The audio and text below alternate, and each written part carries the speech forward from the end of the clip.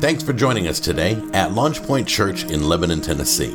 We believe the Bible is the written word of God, without error, and useful for every part of our lives. We believe that through learning and teaching of the word, others might come to know God, find freedom, discover their purpose, and make a difference. Thanks again and enjoy today's message from Pastor Jim Kubik. We are going to finish our series in Ephesians 4 today. We've been for 4 weeks, counting this week in Ephesians 4, just talking about what it means to get up and grow, which is the title of the sermon series, to get up and grow. We started with get up and grow in unity, and then we went in, because the Bible talks in the first part of Ephesians about the necessity of unity in the body of Christ.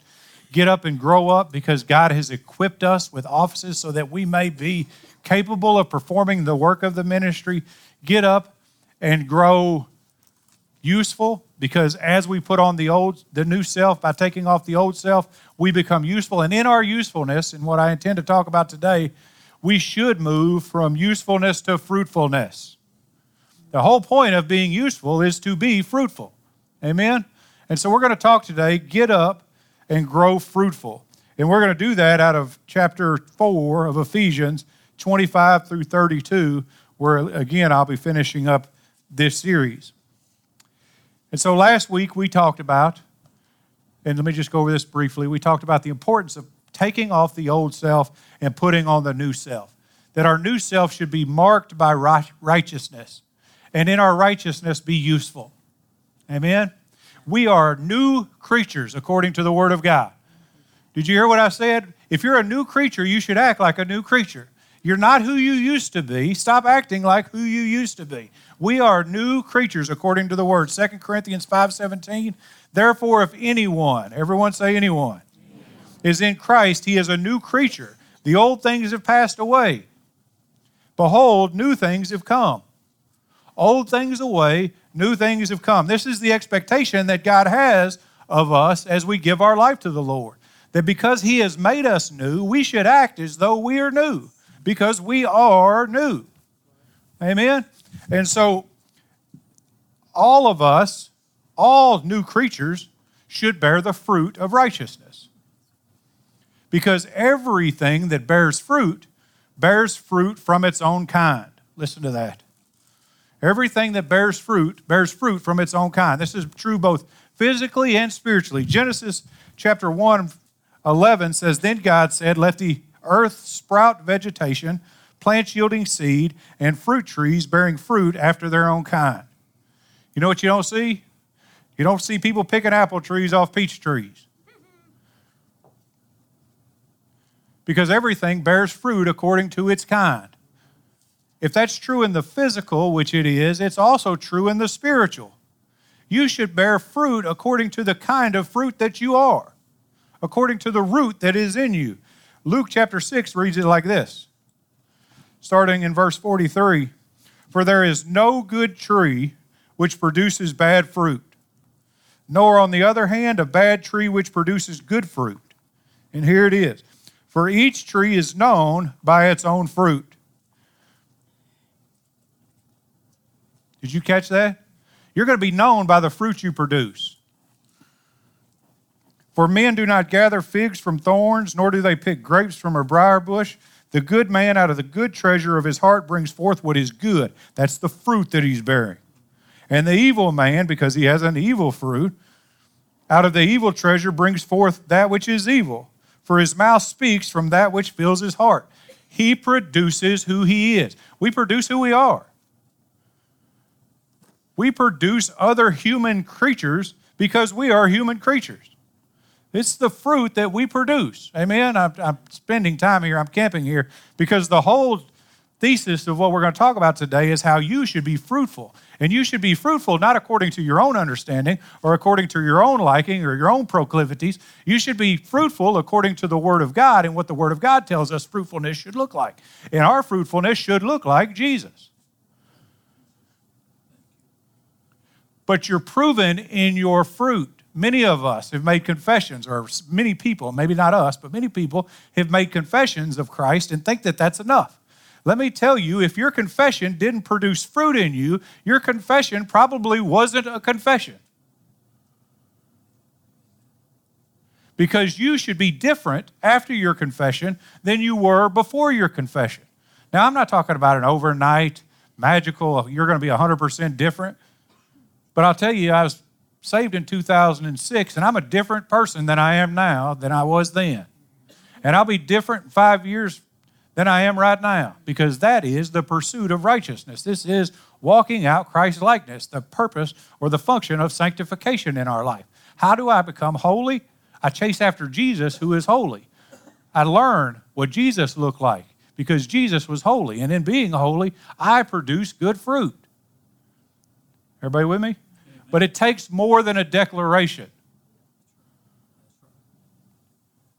How many of you guys have kids? Saw a kid on TV or something? All right. If you've ever seen a kid on TV, you know kids have incredible imaginations. They make confessions of everything. They declare all kinds of stuff. They declare, little girls declare, I raised 2 little girls, and so, I say I raised 2 little girls. Angela raised 2 little girls. I just happened to be in a room. It was pretty cool. Right? And they declare stuff like, I'm a princess. And to them, they're a princess. They're a princess right then. Or they declare, I'm a unicorn. Because princess, unicorn is no difference in their imagination. If that's what they think they are, that's what they are. Little boys think of stuff like, I'm a fireman, I'm a policeman. I know that's somebody saying here, that's sexist. Women could be firemen. Just go with me. Yeah. But you know what I've learned is that those children, our children, only make those declarations while they're focused on those declarations. It's a matter of time before they get bored being a princess, get bored being a unicorn, get bored being a fireman or a police officer, and then they declare themselves to be something else. Sadly, the church is in the same place. Many of us have declared that we're Christian without actually being Christian. And once we get bored with being Christian or Christian people or the convenience of church or insert whatever caused you to slip away or do whatever it is you decided to do other than pursue Christ with everything that you are, what you've done is you've grown weary of that and started like a child determining or declaring that now I'm something else. Which means you probably weren't a Christian in the first place. Oh, that's harsh, Pastor Jim. I come in here for Sunday for some loving. Well, you've been coming here for a while. You should know better. I love you, but I have to love you by telling you the truth. If we're going to call ourselves Christian, then we have to act like Christian. If we're going to be Christian, we have to produce fruit that is Christ-like. Amen? So question is, how do I do that? In the text that I have today is a list of how to do that and what that looks like. And I'm going to get there eventually, but let me read Paul's summation of what fruitfulness looks like. In verse 25, he says, therefore, laying aside falsehood, speak truth, each one of you with his neighbor, for we are members of one another. Be angry, yet do not sin. Do not let the sun go down on your anger, and do not give the devil an opportunity. And he who steals must steal no longer, but rather he must labor, performing his own hands what is good, so that he will have something to share with one who has need. Let no unwholesome word proceed from your mouth, but only such a word as is good for edification, according to the need of the moment, so that it will give grace to those who hear. Do not grieve the Holy Spirit of God, by whom you were sealed for the day of redemption. Let all bitterness, wrath, anger, and clamor and slander be put away from you. That means take that off. Remember we just talked about take it off, put on Christ. To put that away means take that off, set that aside, walk away from that. Along with malice, be kind to one another, tenderhearted, that is compassionate, forgiving each other, just as God in Christ also has forgiven you. Amen. So I'm going to make 3 points today. They're going to be pretty simple. They're going to be pretty fast. And if you're taking notes, here's the first one. Fruitfulness starts in the therefore. Fruitfulness starts in the therefore. We don't read our Bibles slow enough. There's a reason that therefore is there.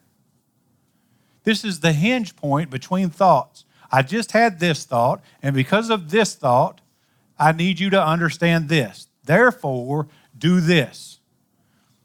So our fruitfulness has to start in what we talked about last week, is that we are new creatures. We are new creations. We have to have taken off the old self and put on the new self. I told you guys last week that Jesus gave us his righteousness to wear.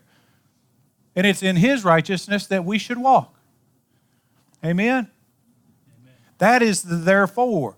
Paul begins this by drawing our attention to the new self, that we are supposed to look like God. Not be God, because there's some false theology there, but we should look like God. We should mirror God. When people see us, they should see God.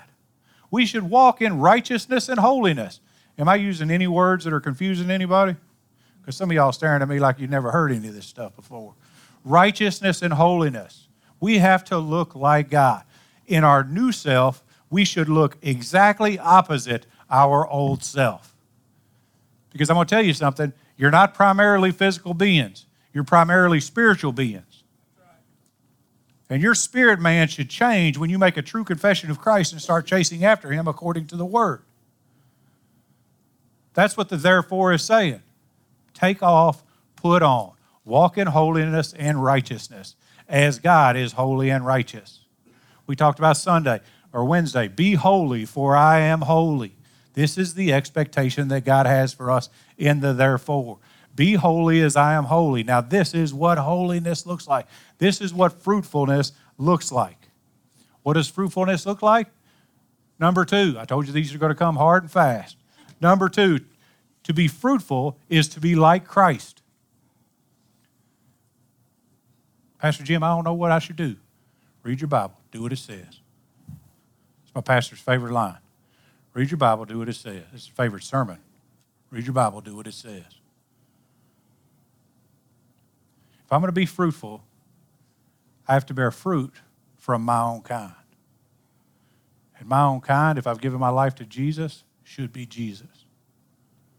It says that Jesus himself was a perfect example of God. What marked him? What defined him? What caused him to do what he did? What motivated him? These are the questions we should ask ourselves. The fact that he came here so that we might walk in holiness.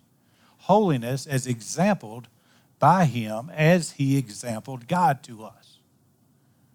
The book of John says, if you've seen me, you've seen my Father. I want you to pay attention here. I'm going to run a chain for a second. If you've seen me, you've seen my Father. Book of Colossians, Paul says, for Jesus was the invisible image of God. You know what that means? That means if you saw Jesus, you saw God. You want to know what God looks like? Look at Jesus. That's what Jesus looks like. His authority, that's what God looks like. His authority, his strength, his power, his sovereignty. This is what God looks like. If you'll read the Word, see Jesus in it, that's what God looks like. That's awesome. What does that mean to me?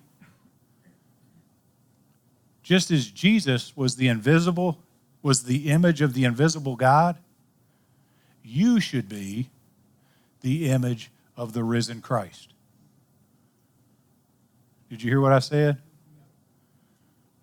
That's why Paul was so confident in saying, follow me as I follow Christ. Because he knew he was living according to Christ. Jesus came to show us what God looks like. We should live to show others what Jesus looks like.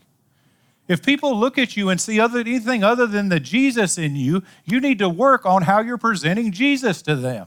Because we are the image of the risen Christ as he is the image of the invisible God. That's good preaching right there. Y'all, somebody should have wrote that down. Why is it important? It's important because you need to know who you are. You are an image bearer of the glory of God. People say, why does God care so much about sin? Because every time you present something other than the image of God to the people you should be declaring the image of God to, you tarnish in their eyes the glory of God. And let me tell you, he has a right to be divinely angry about that. Amen? All right.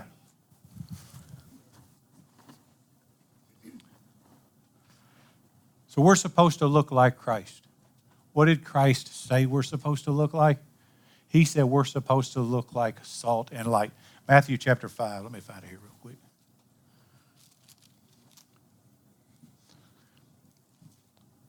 It says, you are the salt of the earth. This is Matthew 5:13.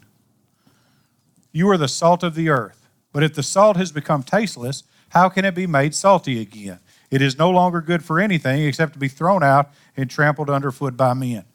Now, I've been told 1,000 reasons why, 1,000 things you can do with salt. But can I tell you, during biblical times, early church times, there was one primary reason for salt to exist. And it wasn't to flavor your food. It wasn't to do anything crazy. It was to preserve meat from decay.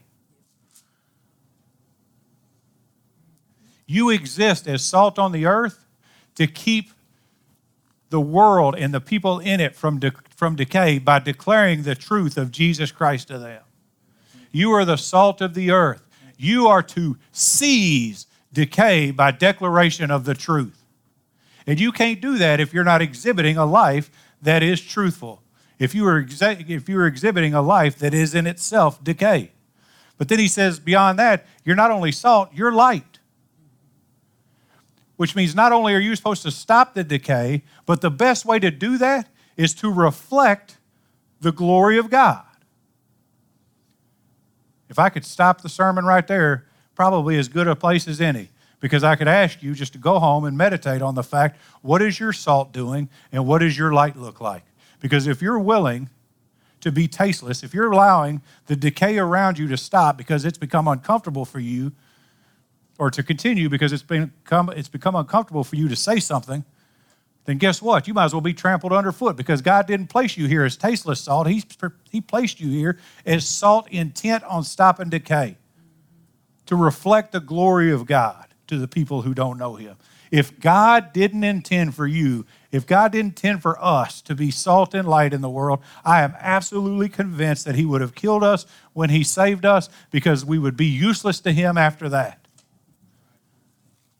We're here to glorify God in everything we do and make sure other people come to know him. It's the purpose of the ministry of reconciliation. That's what fruitfulness looks like. We have to look like Jesus. Amen? Amen. And looking like Jesus looks like something specific, which is point number 3, the marks of Christ-like fruitfulness. What did Jesus look like? What marked him? I don't mean physically what he looked like. Who knows? I'm pretty sure he wasn't a Caucasian. But what marked him as the Christ? First, in verse 25, it says this, therefore, laying aside falsehood, speak truth, each one of you, with his neighbor. For we are members with one another. So it says, don't lie, but speak the truth. You want to bear good fruit? Don't lie. Stop lying. You know why? Because God's not a liar. You want to reflect God? You better reflect God properly. And proper reflection of God says that you tell the truth. You don't lie. Numbers 23:19 says this, God is not a man that he should lie, nor son of man that he should change his mind. He has said, and will he not do it? Which is a rhetorical question, because if he said it, he will do it. Or has he spoken and he will not make it good, which is also a rhetorical question, because if he spoke it, he has to do it. Because he's not a God that he should lie or a son of man that should change his mind. This should bring us incredible comfort because God can't lie to us. God has no intent to lie to us or to change his mind, which means if he ever, listen to me, those of you guys that are self-condemning, if God has ever loved you, ever in all the history of the universe, he loves you right now. If God ever determined to take care of you, he wants to take care of you right now. If he's ever been your protection, he's your protection right now. If he's ever been your provision, he's your provision right now. Whatever it is, he always will be. He cannot lie to you, and he will not change his mind over you, which means what promises there are in the Word of God over your life are true today as they are tomorrow, the next day, the next day, the next day. We need to take comfort in the fact that we serve a God that cannot lie to us and has not changed his mind. He didn't wake up one day and go, you know what, that Jim Cubic man, I liked him yesterday. He's kind of getting on my nerves today. I don't think I'm going to like him anymore. And we laugh because we're all, that silly guy would never do that. And yet we say we reflect the image of Christ and we do it. We can't do that. If we're going to be Jesus, we got to act like Jesus. If we're going to act like Jesus, we got to act like Jesus. If he can't change his mind, if he's not going to lie to us, then we shouldn't change ours. We shouldn't lie to other people. They should say, if Jim says he'll do it, will he not do it? Those should be rhetorical questions for every Christian. That's a good preacher right there. Why do we lie? That's really the question. If we're not to lie, we're to tell the truth, why do we lie? This is why we lie. Because we have done something to make us uncomfortable in an environment we were previously comfortable in. Let me explain what I mean. I go to my boss. My boss comes up to me. I'm comfortable at work. Everything's going well. I didn't meet my quota. He asked me, did you meet your quota? I want to stay comfortable in an environment that I caused myself to be uncomfortable. Knowing I didn't meet my quota, I said, yeah, I met my quota. I've just lied for no other reason than to ensure that I stay comfortable in an environment that I made uncomfortable. People get hung up. They cheat on their spouse. Their spouse finds out about it. Did you cheat on me? Well, you're going to go, no, I didn't cheat on you. Why? Because you did something that caused your environment to be uncomfortable, but you want to maintain your comfortability, so you lie. Can I tell you, I'm telling you this definition and why I think people lie for this reason. Because God is the truth, which means he never has to be uncomfortable because he defines what truth is. And if he's never been uncomfortable, there's no reason for him to lie. You're all, well, I don't like that he said that. It doesn't matter. He's God. I don't like the way he defined that. It doesn't matter. He's God.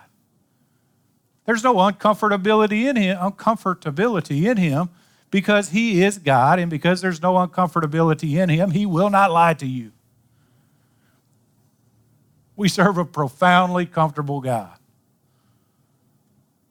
Does everybody understand? We have to, the reason I bring it up, we have to get to a place where we're okay being uncomfortable and telling the truth. Well, so-and-so ain't going to like me. I can't find anything in the scripture that says tell the truth unless somebody's not going to like you. It says tell the truth. Be the truth. You have to declare God to them because God is the truth. Jesus Christ is the truth. The Word of God is the truth, and the Word of God is Christ Jesus, inspired by the Holy Spirit. We just run that circle all day, but it's a powerful and profound truth that we need to grab a hold of. Not only that, though, it says, speak the truth with your neighbor. Verse 25. For we are members of one another. Speak the truth with your neighbor. We have to. At the very beginning of this series, we talked about unity. If I can't tell you the truth, we can't walk together. We can't be unified. And if we can't be unified, we can't, as a church, glorify God. Walk in the truth. Don't lie. Secondly, in verse 26 and 27, it says this. Wait a minute. Yeah, 26 and 27. Be angry and yet do not sin. Do not let the sun go down on your anger, and do not let the devil get an opportunity. Man, this messes me up because I struggle with anger.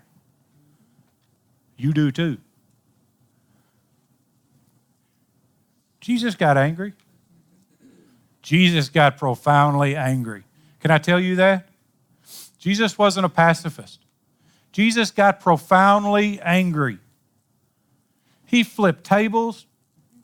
He called the pastors of the time vipers, told them that they were whitewashed tombs with dead men's bones in them. You know what? That's like somebody coming into the sanctuary here and turning our welcome booth over, and then not just turning it over, but then coming up here, moving me out of the way because I'm not doing the right thing, and start talking to y'all anyway. What do you think I'd do if somebody did that? I'd lose my mind. God would literally have to say, man, that's me. You need to calm down. There's about 10 guys in here that got my back. That dude would have a bad day. But Jesus, because he walked in the truth and wasn't willing to lie to them, was able to display his anger without sinning because his anger was righteous. There's no place in Scripture, or at least I challenge you to find a place in Scripture, where Jesus or God were mad for any other reason than someone was destroying the glory of God or trying to. So the question then is, when can I be angry? I can be angry when the righteousness of God or the glory of God is being maligned in my presence, because that will never be sinful. Amen? Jesus was radically defensive of God's glory, and so should we. But then it goes on to say, and do not give the devil an opportunity. Be angry, do not sin. Do not let the sun go down on your anger. Do not let the sun go down on your anger. How many of you guys have heard that in regard to your spouse? Y'all need to stay up all night if you need to. Don't let the sun go down on your anger. But you know what? Ephesians wasn't written to spouses. Ephesians was written to the church. What's he saying? He said, don't allow the bitterness, don't let the anger in you create bitterness in you. Because when you get angry at someone but don't deal with it, it creates bitterness in you. And bitterness in you will create disunity in the church, and disunity in the church will destroy the church, the very thing Christ gave his life for. And if you want to stand at the throne of God and give an account for that, be my guest, but it ain't going to happen today, not with me, or at least not because you weren't declared the truth to. We have to deal with our problems quickly, like adults. We go to church, we start turning into 12-year-olds. Well, so-and-so hurt my feelings. Who cares? I'm convinced that sometime today I've probably hurt your feelings. But if I hurt your feelings telling you the truth, then you need to figure out what kernel of truth there is in that and adjust your life accordingly. I had somebody tell me one time, don't be mad when people critique you. I was like, why not? Because in every critique, there's a kernel of truth. Your job is to find that kernel of truth in the critique and deal with it.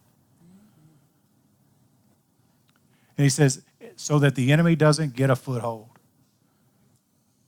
Man, so many people the devil has a foothold in the lives of so many and in so many churches because we determine that we're going to be angry about nothing and hold that anger to bitterness and that bitterness to disunity. And we wonder why the enemy has more influence in our house than God does. Come on, somebody. Then he says, be angry, but don't be unrighteous. Don't take, but give. Verse 28, and he who steals must steal no longer, but rather he must labor, performing with his own hands what is good, so that he will have something to share with one who has need. Jesus was a laborer. You understand that, right? Pre-ministry, that brother was an artisan. He was a craftsman, a woodworker, probably a stonemason. He knew what it meant to work. We should be people who work. After his earthly ministry started, he labored. He labored in ministry, in prayer, in suffering. He labored in the ultimate burden that he carried to the cross. He labored in the Garden of Gethsemane. He knew what it was to labor so that he could have something to give. Our responsibility is to labor so that we can have something to give. That's not just physically labor so that we might be able to give financially. That's you must labor in all things so that you can have something to offer or something to give someone in need. That talent that you have, that doesn't belong to you. God gave you that so you could have that to give to somebody else. That time, that don't belong to you. God gave you that so you could use that time to help somebody else. But we pack our calendar so full, we got time for nobody else. Let me tell you, I'm going to put you in on a ministry secret. It's going to blow your mind, change your whole world. You ready? Ministry happens in your margin, not your calendar. We pack our calendar so full that we don't have time to help anyone. You're all past somebody on the interstate. I said, man, if I wasn't in such a hurry, if I didn't have to get somewhere in 7 minutes, I'd help that single woman on the side of the road broke down. How about you leave 20 minutes early? That way, if you see a single woman broke down on the side of the road, you have an opportunity to minister to her. We have to labor so that we have something to give. We should always consider that Jesus gave, we should also give. Amen? Finally, verse 29 through 32. Let no unwholesome word proceed from your mouth, but only such a word as is good for the edification according to the need of the moment, so that it will give grace to those who hear. Do not grieve the Holy Spirit of God, by whom you were sealed for the day of redemption. Let all bitterness and wrath and anger and clamor and slander be put away from you, along with all malice. Be kind to one another, tender-hearted, forgiving each other, just as God in Christ also has forgiven you. That's a big, huge list of stuff. Essentially, he's saying like this. He said, listen, if you're going to be like Jesus, if you're going to bear the fruit of Jesus, you got to walk in love, man. We need to learn to walk in love. It starts out by talking about let no unwholesome word proceed from your mouth, but only that which is good for the purpose of edification. What are you doing to help, to teach, to lift up the people around you? Is your voice seasoned by grace or bitterness? Because what's in your gut, what's in your heart is going to come out of your mouth. Who are you? Who do you belong to? What declaration have you made? Who have you put on? When we don't love well, we grieve the Holy Spirit. I know that sounds like super spiritual language. Let me tell you what that means. God put the Holy Spirit in you when you got saved. Did you know that? Jesus says it's better that I go away so I can send the Spirit to you. So when you give your life to the Lord, you're given the Spirit of God for the purposes of sealing you for your day of redemption. This is the evidence that you belong to God. When I sin, I'm going to put it like this. One of my primary motivations for not sinning is because I know the Spirit of God has been placed within me, and every time I do sin, I drag the Spirit along with me. And I don't want to live with that. Don't grieve the Holy Spirit. And if you're not going to grieve the Holy Spirit, then you have to set all this stuff aside. The malice, the anger, the slander. Set it all aside. Love people. Love one another well because Jesus loved us well. The best fruit you can bear is to love one another. It says this, be kind to one another, tenderhearted, which means compassionate, forgiving. Be kind, compassionate, and forgiving. Imagine if the church determined or set its heart on doing these three things. Be kind. Well, I don't like them. I didn't ask that question. God didn't ask you if you liked them. Be compassionate. Reach out to them in your mercy. And forgive them. Why would I forgive them? Because you're told to. Well, I don't want to. I didn't ask. Matter of fact, the Bible says if you're not willing to forgive, you won't be forgiven. That's right. How hypocritical it is of us to expect God to forgive us of our divine rebellion when we won't forgive other people of just their regular rebellion. Why? Because Christ gave his life for us. Man, I want to bear good fruit. I want you to bear good fruit. That starts in Christ Jesus by asking yourself, what does Jesus look like? And then in determining what Christ Jesus looks like by an application of the Word in your life, empowered by the Spirit of God in your life, you can take off the old self and put on the new self. That's the challenge. Amen? To get up and grow. To move from where you were to where God would have you. And you'll get there at some point in your future. That's the great hope. Amen? My prayer for you is that you consider that question. What marks the life of Jesus? And how is my life marked differently? Let us pray. Father God, in Jesus' name, we love you and thank you for the opportunity that we've had to get into your word. God, I'm not sure I did it much justice, but I ask that you use it for your glory. God, if there's anybody in this room who doesn't know you or isn't living according to the standards your word sets out for us, I ask, Heavenly Father, that you move on them, that you move on me, because I still lack too. God, I thank you that you're gracious and patient, and that you've extended kindness and compassion to me, and that your observation didn't stop at observation of my sin, but you took it from me. God, I ask that I am capable of bearing fruit. I ask that you show me how to bear good fruit, and I ask the same for every person in this room. And not so that we can just be fruitful, but so that in our fruitfulness, we can be the salt and the light you've called us to be, so that people can come to know who you are. Let us always be mindful that people watch us. And in watching us, my prayer is that they see you. We worship you, Lord, and we thank you. In Jesus' name, amen.